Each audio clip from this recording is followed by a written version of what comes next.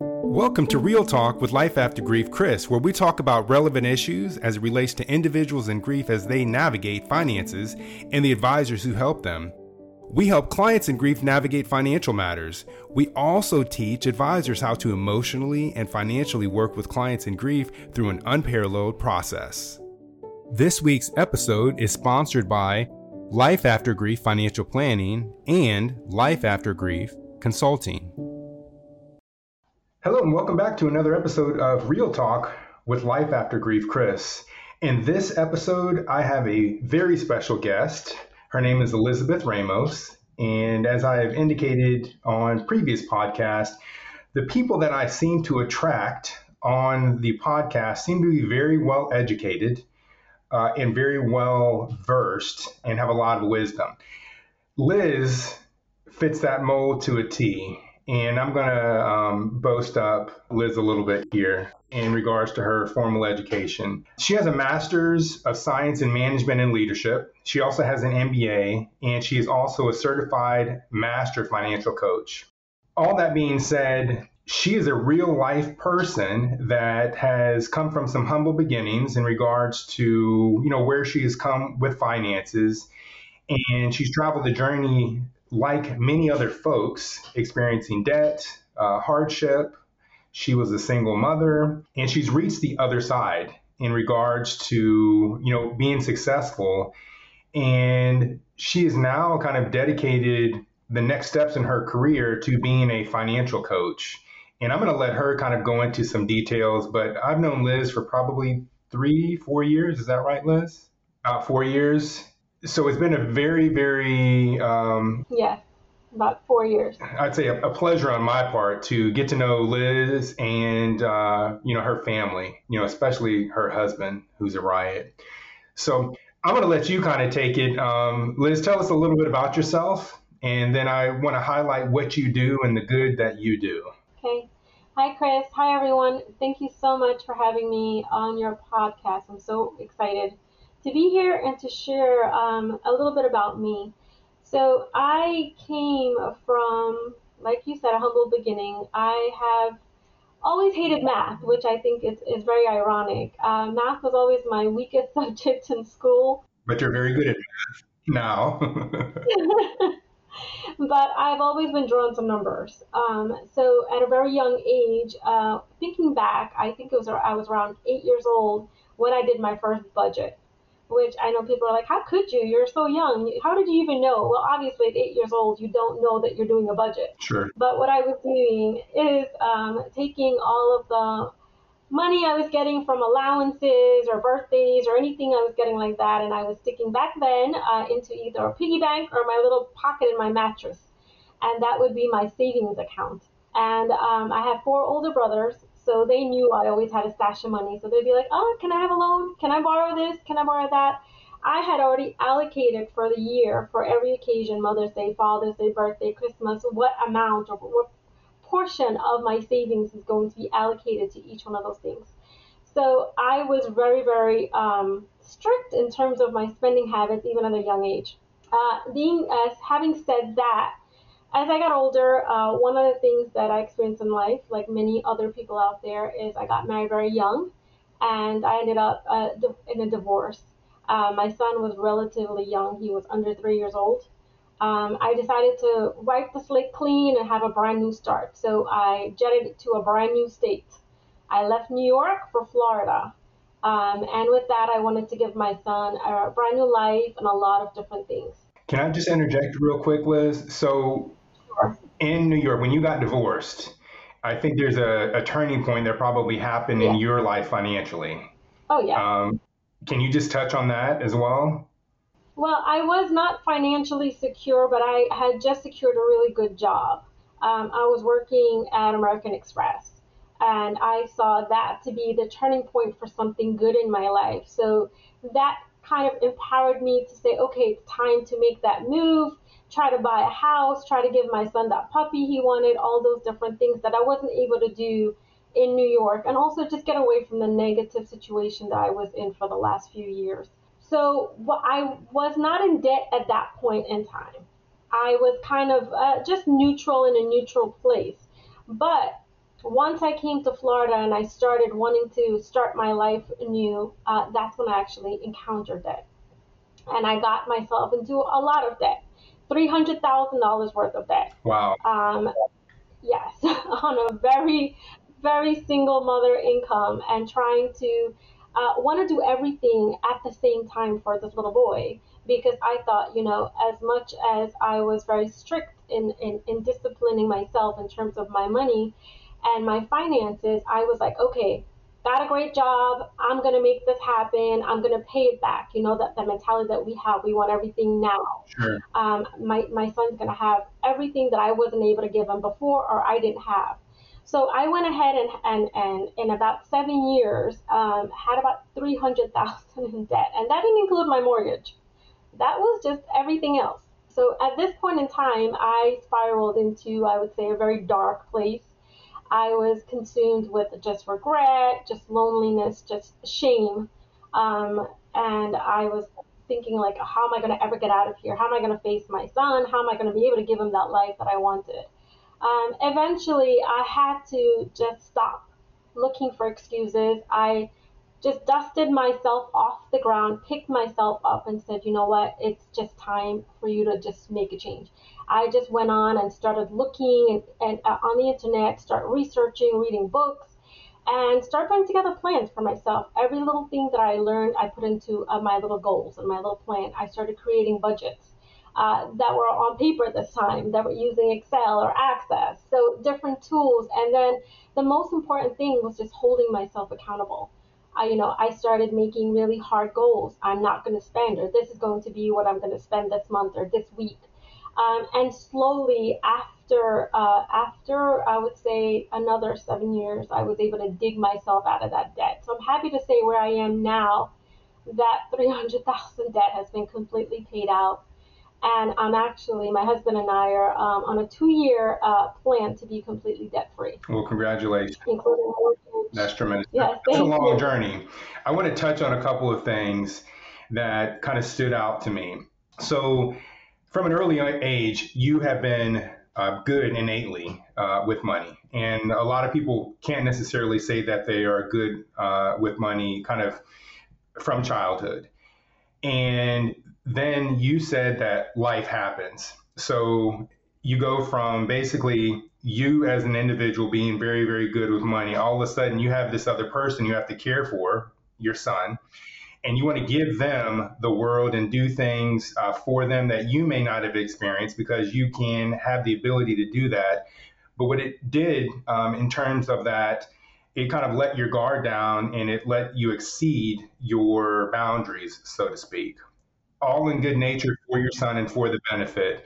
But then on the other end of that, you experienced in what I would consider some grief in regards to the spending habits and the spending patterns and the regret that you had spoken about. So you finally reached to I would say, a pinnacle where you realized that this was kind of out of control and you needed to fix it. And what I've seen is that most people aren't able to realize when it gets out of control or to put those boundaries back into place. And you have the ability, again, you're a brilliant lady and you have the ability to do that. You have a strong mind to be able to do that. A lot of other people aren't able to do that. And they just kind of continue to spiral or they just ignore it and kind of hope it goes away. And you now have gone through that experience and realized it and now are on the other side and now you can coach people to better themselves or kind of see the light. Am I correct then kind of that journey for you is about 14 years? Is that right? From the beginning to when you finally realized that you were kind of out of the debt? Yes, that's right. It took me 7 years to accumulate that huge mountain of debt, and it took me another 7 years to get out of it. So that 14 Okay, years, that's a long time. yes, it's a long time. It is. You don't really think about it while you're doing it. You're like, oh, it's 7 years. You start making excuses without really rationalizing, your actions. You start thinking, no, I'm going to pay it off. I have a really good job. It's bringing my child pleasure and he's happy. And you start putting buffers in there, right, and blinders on because you're always thinking the next paycheck I'm going to pay a big chunk of it off, and I'm not going to spend anymore, and then you want to take that child on a vacation, or you see this other thing that you think will be great for them, or this kind of lifestyle, and it quickly adds up. So even though 14 years seems like it's a really long time, it goes by so fast, and before you know it, that amount can really swallow you. It can be, depending on, everyone's got different situation. Even a $10,000 amount, if you can't afford it, will feel like a mountain on your shoulders. Sure. Yeah, without a doubt. And what I know of you now, so if you were your coach back then, I'm sure you would have shortened that time frame dramatically. And that's what you're able to do for folks now is you're able to take your experience, your personal experience, your professional education, which is there's a lot of it, and really help people in a really, really good way. So I'm going to ask you, you take that experience, you take the fact that you're a certified master financial coach. Now, how do you turn that into concrete steps and how do you actually help people? So the first thing I want to do, and if I can just take one step back, it should Sure. be that 7 years, because I was doing by myself. I didn't know that there was someone out there that could help me. So as I was putting together building blocks for myself, I was uncovering different things and different avenues and different services that I can, implement myself to help my situation. What I can do today is take that whole wealth of information and break it down into very, very specific and strategic action steps. So the first thing I would do is have a complimentary consultation. I really want to get to know who is this person, right? Before you don't want to look at someone based on their situation. I want to get to know who you are. Who is Chris? Before he got into this situation. The next step is to understanding how they got into this situation.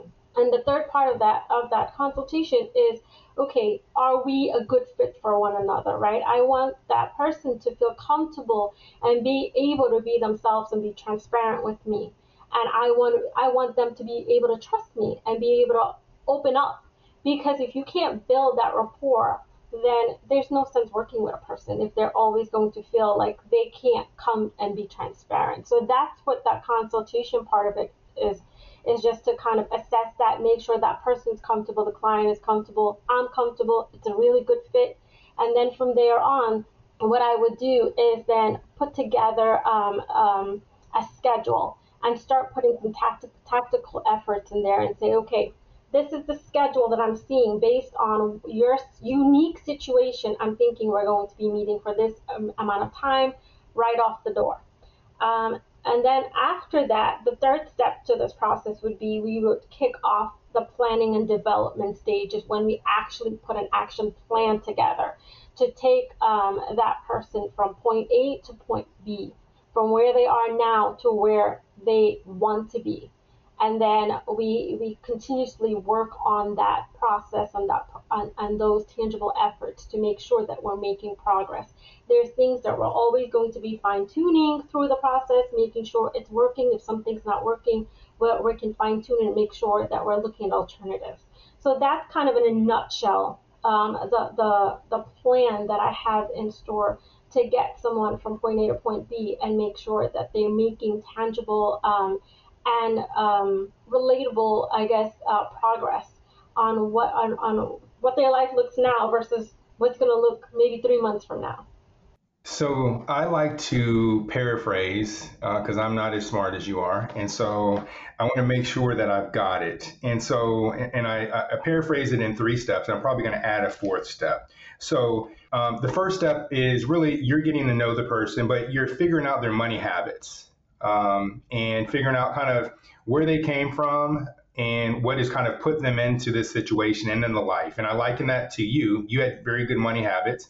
Maybe you encounter someone that has very poor money habits, but it's important for you to understand that up front so you can further develop that relationship and see if it's going to be a good fit for you. Because a good fit for me and my practice would not necessarily be someone that has extremely poor money habits, no matter what advice that I give them. And then the second step, one of the things that really stood out to me is accountability. You are making this individual and they're allowing themselves to be held accountable.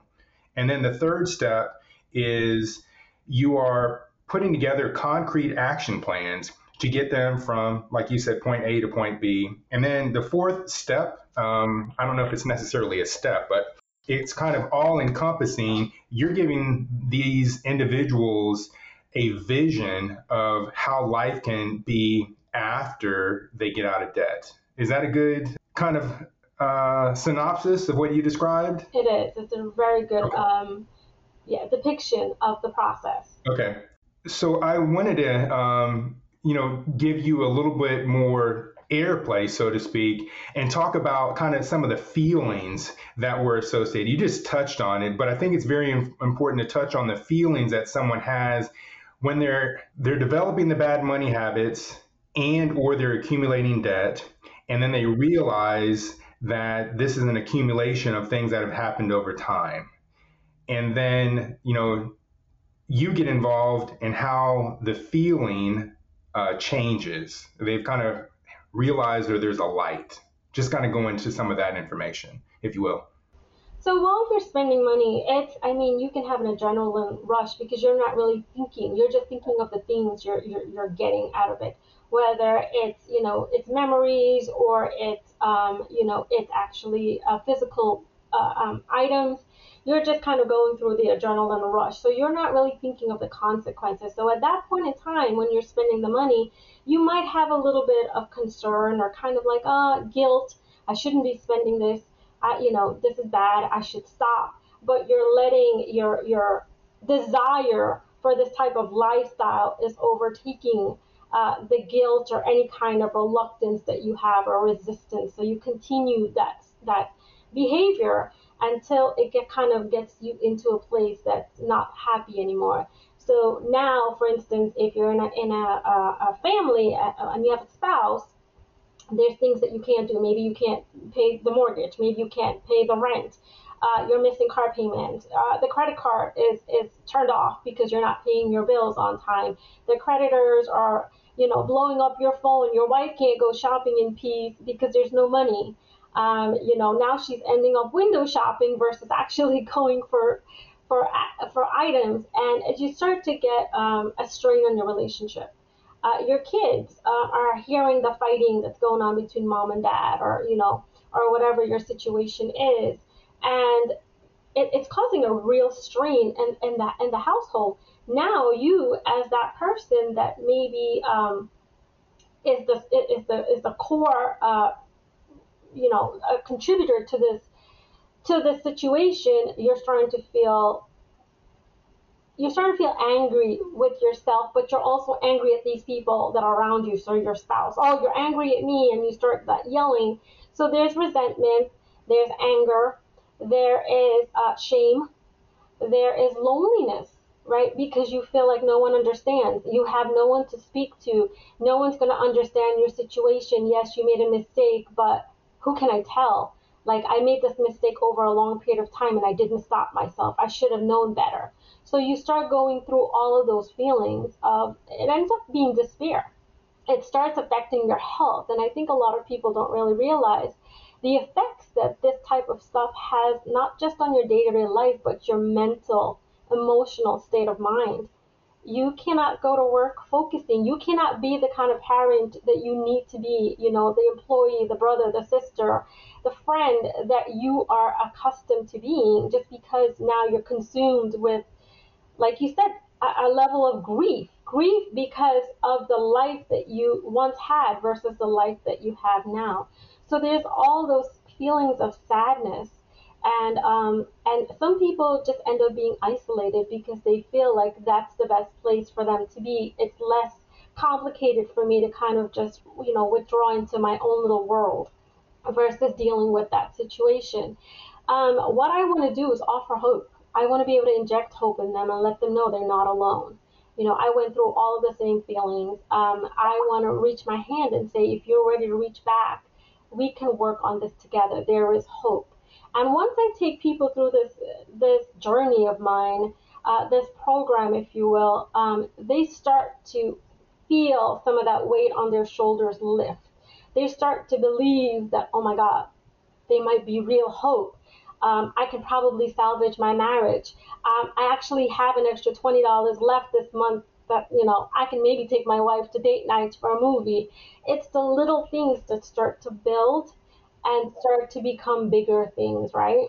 So the first thing is just showing them that don't give up. If you're ready to be committed to this effort, there I can definitely help you pull you out of that darkness that you're in, and together we can get you on the other side of this, and you can take control of your life again. And once they go through that, they're able to smile again. They're able to engage in their whole authentic selves, right? They don't have to hide behind the darkness or isolate themselves. They're able to start feeling joy, start being able to embrace the world, start envisioning what their life can be. I can start taking that vacation again. I can, become a homeowner again. I can get that car that I want. I can pay for my kids' college. Those things start becoming more of a reality versus a distant past, memory that they had. So I want you to tell us who your ideal person that you would work with. And I'm going to give some very distinct qualities. And so folks that know me know that I am a certified financial planner. And basically I have a client that is in grief and I take them through the whole gamut of finances. And Liz is basically the person, if you were in debt, you would come to help get out of debt in advance of that process. And so I want you to just, quickly tell us what your ideal individual or situation is that you would work with. So my ideal client would be someone, like you said, that is in debt. I don't care how they got to that debt, as long as they're willing to move past it. They're willing to form a commitment and a partnership to move forward. So that person they would have a job. They would be able to get support and have the willingness to just move past this. So that person can have, $5,000 of debt, or they can have $100,000 of debt. It really doesn't matter, as long as they're willing to admit that they are ready to get off the floor, they're ready to move on, and they're ready to be open to feedback, and they're willing to be a participant in this journey. That's all I'm asking for. I want someone that is, I don't care if COVID knocked you down and you lost your job and therefore you're in a lot of debt because you had to take loans from family members. I want to get you back into a healthy place. It could be a person that was a gambler, and now that they're not a gambler anymore, they saw the light and they want to clean up their act and they want to get back into a different, into a healthy state of their finances. It could be a single person that is overwhelmed by student loans. It could be someone that lost their homes but want to rebuild their credit. It could be someone that just has a little bit of savings, but they want more savings in terms of understanding a good path. I can save a little bit, but I know I can squeeze a little bit more out there. What are some other things I can do to help to build my nest egg? My nest egg being my savings. So I want to get a college fund for my kids. I want to plan for that big house. I want to plan for a new vehicle. What are the things I can do? How can I get those? How can I realize those objectives? I help those people go from where they are today to the next step of their journey that they want out of life. And Chris, the way that I would do it, I would be that step that would prep people to get their finances to a good place, a healthy state of mind. When they're at a really good place now, the next step is, okay, now I want to build wealth. I want to build a retirement fund. I want to go into stocks and bonds, and I want to look into when I'm 60 or 55, I want to retire. That's at that point in time is when I would say, okay, now it's time for you to work with, let's say, Chris Dale, and he would take that step and help to take what they currently have in their savings account, in their 401ks or whatever they have, and then take it to that next step. That's perfect. I think you did a great job explaining exactly what you do and who you help and kind of how you help them. I would be remiss if I didn't ask you to tell us how we can reach you, specifically on your website. So it is Elizabeth Ramos. So the traditional spelling of Elizabeth Ramos, Ramos.coach. That is my my website. All right. So in the description for this podcast, I will put Liz's email address as well. I will also list again her website address, so you can be sure to contact her. Liz, thank you very much for agreeing to be on the podcast. It was a pleasure, and I hope I didn't bite you. I hope I didn't scare you too much. Thank you so much, Chris. This was a lot of fun. I appreciate you having me on, and it's always a pleasure. Appreciate you. And for any and all the listeners out there, please feel free to pass this podcast on, this episode, to any friends, family members, and we'll see you on the next episode. Cheers and be well.